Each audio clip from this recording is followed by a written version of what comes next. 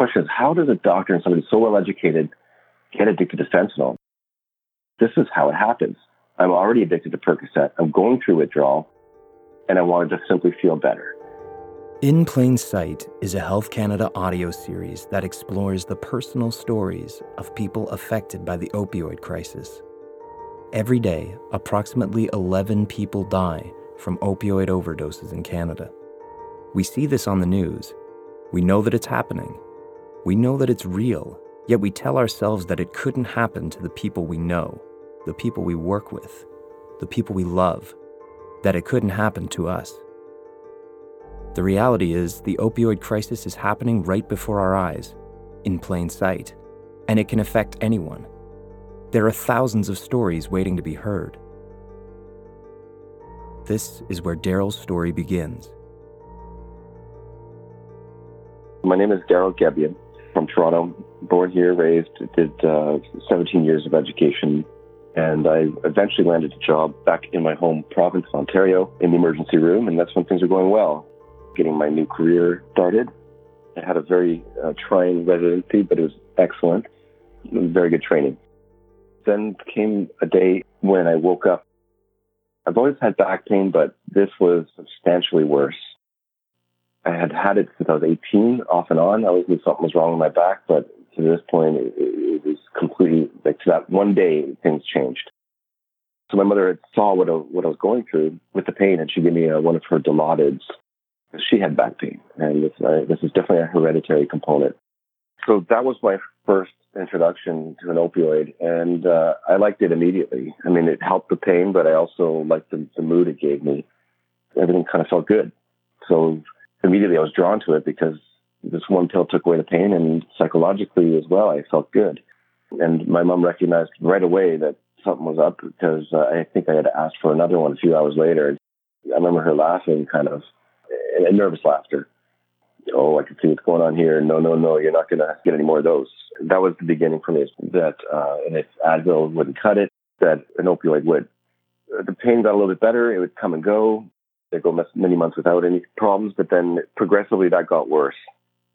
And I started relying more and more on Percocet. So I had prescriptions at this point from my family doctor, and I was taking Percocet periodically. The first prescription lasted a very long time. Remember, I had that pill bottle in my medicine cabinet for about a year. But I found that the worrisome thing is there was nothing really serious going on in my life. My life was going well. But I do remember at one point, like, this part of me that I guess is just somewhat risk-taking and trying new activities, or pop a pill when his friends are over playing PlayStation golf because we're having a few beers. I'm like, I wouldn't mind trying to see how the Percocet feels. Like, I just want to have a couple of beers. So that was a decision that was just a horrible one in the end, because I opened up Pandora's box. But that's in my nature. Why did I do that? But I did. And I didn't realize the consequences would lead to a horrible spiral that almost led to my death from a fentanyl addiction years later. So that was the beginning of my downfall. It wasn't like I was doing it every weekend, but just here and there, I would be going out with friends and I'd pop a pill. So I wasn't taking it so much for back pain anymore. It was there. I would use it for the back pain, but sometimes I'd take it just socially. Does this mean I'm a bad person? Does this mean I have low morals? This is how it starts for a lot of people. I'm not alone. I do carry a lot of shame and embarrassment over that, but it's something I've learned to recognize and control now. You know, I've learned the hard way to be careful with my decision making. But going back anyway to that time, it was a slow and steady spiral that started, and it just progressively became a little more frequent and a little more than one pill, a little more often than I'd be drinking. Just to add fuel to this fire, things had changed in my life as well. I met a girl. She ended up moving from New Brunswick to Toronto, and this happened kind of quickly. She had a daughter, and my life changed very rapidly because things started not going so well. And then we had another child. We had my first child, her second child, and so bought the house. And had changed now from single life, living in a condo, to buying a home, working my job in the emergency department. And the marriage was precipitous. The pregnancy was precipitous. This acceleration, I think, also undermined what was going on in my life, because the marriage wasn't going well. There was also lack of communication between my wife and myself, which is, we're both to blame. Also, there was a lot of discord between her and my mother. And it was a very, very difficult situation. I eventually cut off my parents. My wife and my mother got into some major, major email arguments, and I had to make a decision at one point of what I was going to do here. So I chose my wife. And that also led to more problems because now I'm cut off from my support network. We're a very tight family. And so the relationship's getting worse. My back pain is getting worse. Isolation from my friends and family is starting. I'm internalizing my feelings. I'm not expressing myself to my wife or anybody else. And maybe it comes from my profession, but as a physician, you don't share information about yourself to remain professional. And I took it out on myself with the drugs. I found that they helped take it away. It helps treat my anxiety and the back pain. So the back pain is getting worse. It's progressively affecting me, not just the pain-wise, but neurologically. It was affecting my leg. I had weakness in my leg. It affected my bladder. I had problems with urination. And then my wife and I decided to move from Toronto because she's unhappy in Toronto. I'm mobile with my job. We wanted to put some distance between my family and I, to be honest. Not a bad decision, but we moved up to Barrie. And this was the icing on the cake here because within 2 years, my addiction just completely spiraled out of control. Cut off from his family, separated from his friends, Darryl found himself both physically and emotionally isolated. Increasingly, he found no pleasure in the activities he once loved, except one, which grew to fill the emptiness inside of him, exacerbated by what he felt was a toxic work environment. It just extinguished any sort of life within me. Everything going on here, the work, be stressed. I'd come home from work, I'd be stressed at home, with a constantly revolving argument with my wife. And now looking back, it's obvious there were some serious issues. I forgot about this until later on, but I remember I would come home from a night shift or any shift, and I would sleep in the driveway in my car. And that's an obvious sign that something is definitely very wrong. I didn't want to go into the house and face an argument or the stresses of my relationship with my wife. One thing I just need to describe here, just to rewind a little bit, is Percocet addiction grew and grew and grew. And I just need to let you know that how insidious the addiction is. Anybody who's been prescribed Percocet, if they're using it regularly over a week, and if they suddenly stop it, they will feel the effect of withdrawal. It is so strong and potent, and it's insidious on how the addiction grows on you. So that person stops. The next day they're going through withdrawal. They don't even know it because they've never felt it before, but they feel very irritable, discontented, anxious, nervous, sweaty, chills, aches, pains. And they don't know what, I was going through that one day. I had no idea what it was. So it wasn't after a week for me. We're talking after several months, so a couple of years now, actually. And there was a day I wanted to stop. And the next day, within 24 hours, I was in horrible shape with this withdrawal. And I didn't know what it was at first. I didn't recognize it. People compare it to a flu, but it's so much worse than a flu because flus don't affect your psychology. Maybe you feel down, but going through withdrawal is a physical stuff like a flu, but what's much worse is the psychological, what's going on in your head. You feel like you're going to die. You feel like the world is going to collapse around you. And that is incredibly powerful because no one wants to feel sick. And how do you avoid from feeling sick? You take more. And I don't think I realized at the time, but I took another Percocet later on, and lo and behold, I felt back to normal. But that was a pivotal moment in my addiction because now I'm totally hooked on it, dependent. I will feel sick and psychologically in a very rough shape if I don't take it. And so now I'm a slave to the drug. And that was a big step. So realizing that I'm going through withdrawal. Within 6 months, my use of Percocet, and I've already given you the background, just completely escalated and took off.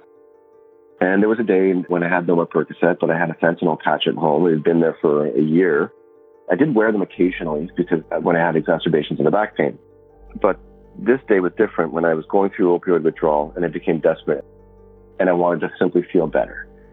And this is a very common thing for addiction in general, is people will go to extreme lengths to feel better. And they will rob, they will steal from their family, they will burn bridges, they will rob banks, they will steal from pharmacies, sell their bodies. And doctors will abuse their right to prescribe opioids.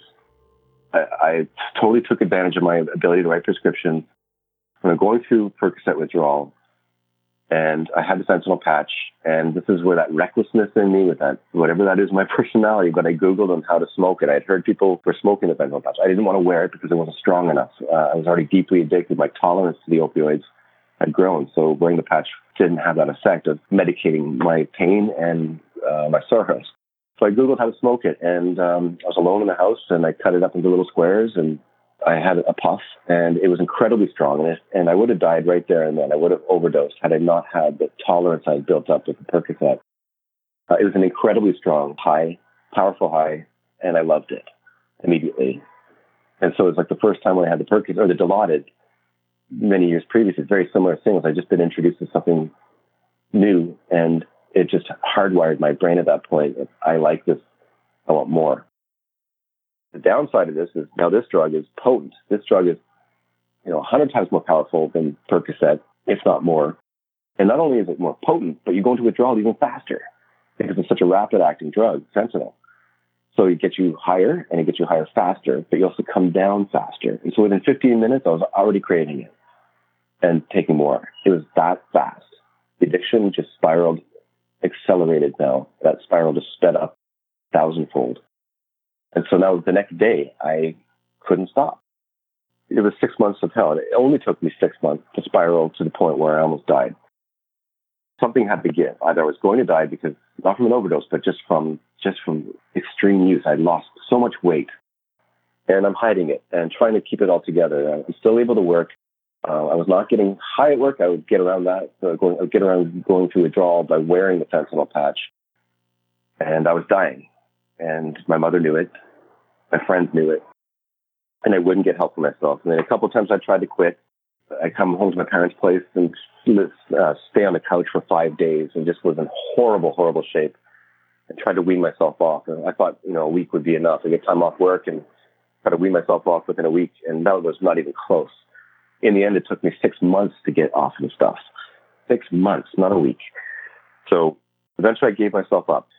The pharmacy figured it out. The police got involved. I got arrested. My work was notified, taken off the schedule, and I went to rehab for 5-6 weeks and went through absolute hell when I was there.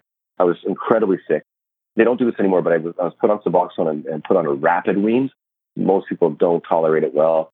They start using again. But I guess for doctors who are like me, who are very stubborn, I need to learn things the hard way. And I'm glad that they did it. But my gosh, I went through withdrawal not once, but 3 times when I was there. And it was the biggest nightmare, worst nightmare of my life by far.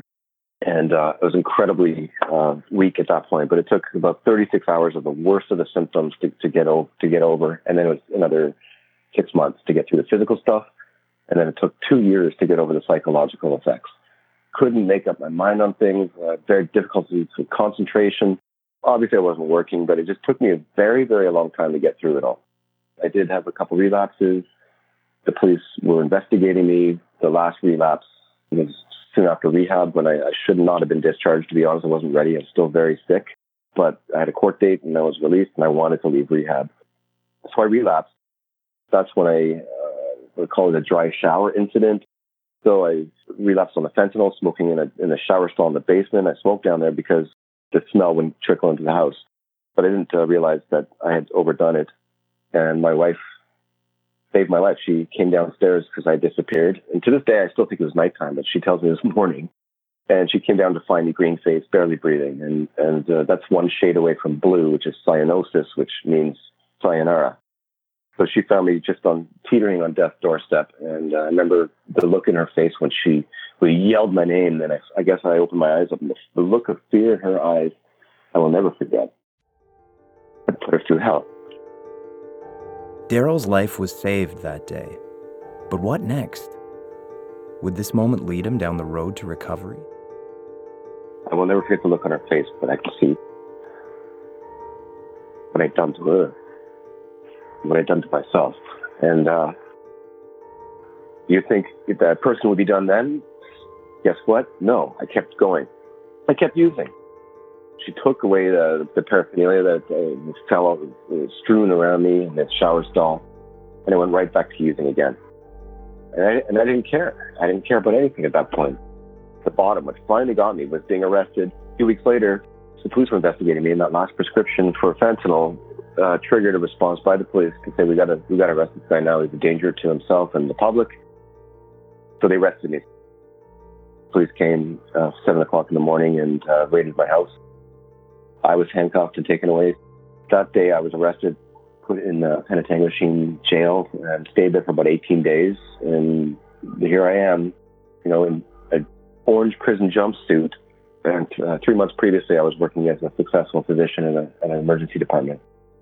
So that was very much a rude awakening. But by this point, believe it or not, that was the beginning of my healing. Being arrested and taken away from my wife and children, that was finally the rock bottom at that point. So I got better after that. I healed when I was in jail for those 18 days. It was a very sobering, scary experience, but I did okay in the end. Parents were there all the time visiting. And when I finally made bail, I had a split from my wife. And so she lived in the house with the kids, and I moved down to my parents' place in Toronto. And after that, went to a couple more rehabs and finally got it right. In total, I did 6 months of rehab and finally got better, clear-headed and healed. The relapse, generally there's a sequence of events that goes on, of decisions. And I realized if I do good, I feel good about what's going on in my life, and good things tend to happen. If I do bad, if I relapse, nothing but sheer negativity is going to happen. And it took a couple of relapses to realize that if I just think about my decision making before I become impulsive, then that's another feature of my personality, is impulsivity. To recognize it and control it. And I've carried that with me to this day. I've made a series of good decisions now, and I've built up a massive amount of recovery, of good, healthy recovery, because I'm taking better care of myself. I've learned to voice, to not internalize, to externalize, share my issues with people. I went to hundreds and hundreds of 12-step meetings. I went to aftercare groups. I went to an addictionist and a caduceus group, which is people in recovery who are healthcare professionals. So that's called caduceus. And built up a strong support network. And I had to live the next 2 years, though, uncertainty about my future. I mean, the Crown attorney was talking about a 12-year sentence. 12 years, living like this every day, not knowing. And then having the back pain, of course, is still there, still going on. Major stressors, but I learned to talk about it. I learned all these things about how I became a master of coping with my stress without medicating myself. That is the difference of what happens as the new Darryl versus the old Darryl. And that's surprisingly helped in many, many ways. I learned that the same things that help me in recovery are the same things that leads to happiness. That's a big one right there as well. Things like being connected with other people. That's huge. Being honest. Not internalizing, like I said, I keep using that word, but being able to express what's going on. So something came to life in me, and my mother called it. She was impatient, wondering when it's going to happen, but it did happen, and then it grew and grew and grew. And I remember speaking to a guy in recovery saying, I'm finally back to the guy I was 5 years ago. And he goes, no, Darryl, you're better than who you were 5 years ago. Wow, that's true. And I've grown stronger and stronger since. It just took one hell of a lesson to get there. So living my life like this, 2 years, not knowing what my future is going to bring. Eventually, I did plead guilty. Just for the record, it was trafficking fentanyl, but not trafficking to make money kind of trafficking, not dealing. A lot of people, and I thought this once too, that trafficking equates to dealing. No, trafficking equates sometimes to dealing, but the movement of drugs, giving of drugs. If you share a joint with somebody at a party, that's trafficking. By me writing prescriptions for fentanyl and having somebody involved and they gave it back to me, forcing a pharmacist to give a bogus prescription to me, that's trafficking. So I pleaded guilty and I was sentenced to 2 years plus a day. So that put me into the federal system. I was scared, silly, of course, to sit there and have my future in the hands of a judge. But fortunately, I got a very favorable sentence. And it did come with a sense of total relief. At least now I know what's going on in my future. Because living like that with 2 years of uncertainty is definitely a horrible way to live. So I was cuffed and taken away. Not a good time to see what I did to my family and friends in the courtroom and to see the tears. But I was okay. So I went into the federal system and I served 8 months of good behavior. I was at Joyceville Medium, which is assessment, now called assessment unit, for 2 months, and then 6 months of minimum security at Joyceville as well. And I did okay. it was a little difficulty when I first got out in December of 2017, just to readjust to normal life. To this day, loud noises and any sort of violence really bothers me. So it's a couple scars left over, I guess. But that's the weird thing. I didn't really witness much violence when I was in jail, or in prison. But I cannot watch a single thing on television, anything that has to do with violence. But I did okay in the end. I did a lot of writing when I was in there. I became a math tutor. I was a librarian assistant. Became physically active and got healthier again. So here I am 6 months later, and I've never been stronger in my life. What I want to do now, what I am doing, is speaking out about the opioid crisis, speaking out about opioid addiction, substance abuse in general. I'm willing to talk about my story in any sort of public forum, public speaking, education seminars, students, police. It's important to me to get out there and public speaking, any forum whatsoever, to explain this stuff to people. Like, why is it people will break into pharmacies and prostitute? Well, I want to give the answers, try to humanize it, explain why people are doing this. And I now see the patterns, which I never would have seen before when I was a physician, and passing judgment on addicts, giving them second-class treatment, which is endemic as well across emergency rooms in North America. That needs to change as well. There's no room for judgment in the workplace, especially in healthcare.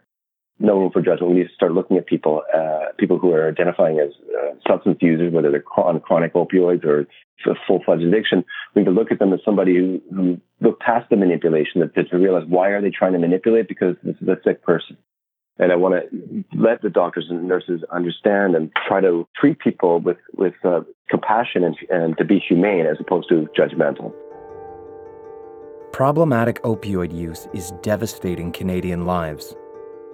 The numbers are tragic and staggering. These are the stories behind the numbers. This crisis has a face. It is the face of a friend, a coworker, a family member. Meeting those eyes and seeing our own reflection is the first step toward ending the stigma that often prevents people who use drugs from receiving help. To learn more about the opioid crisis, visit canada.ca/opioids. This audio series is a production of Health Canada. The opinions expressed by individuals on this program are those of the individuals and not those of Health Canada. Health Canada has not validated the accuracy of any statements made by the individuals on this program. Reproduction of this material, in whole or in part, for non-commercial purposes is permitted under the standard terms of use for Government of Canada digital content.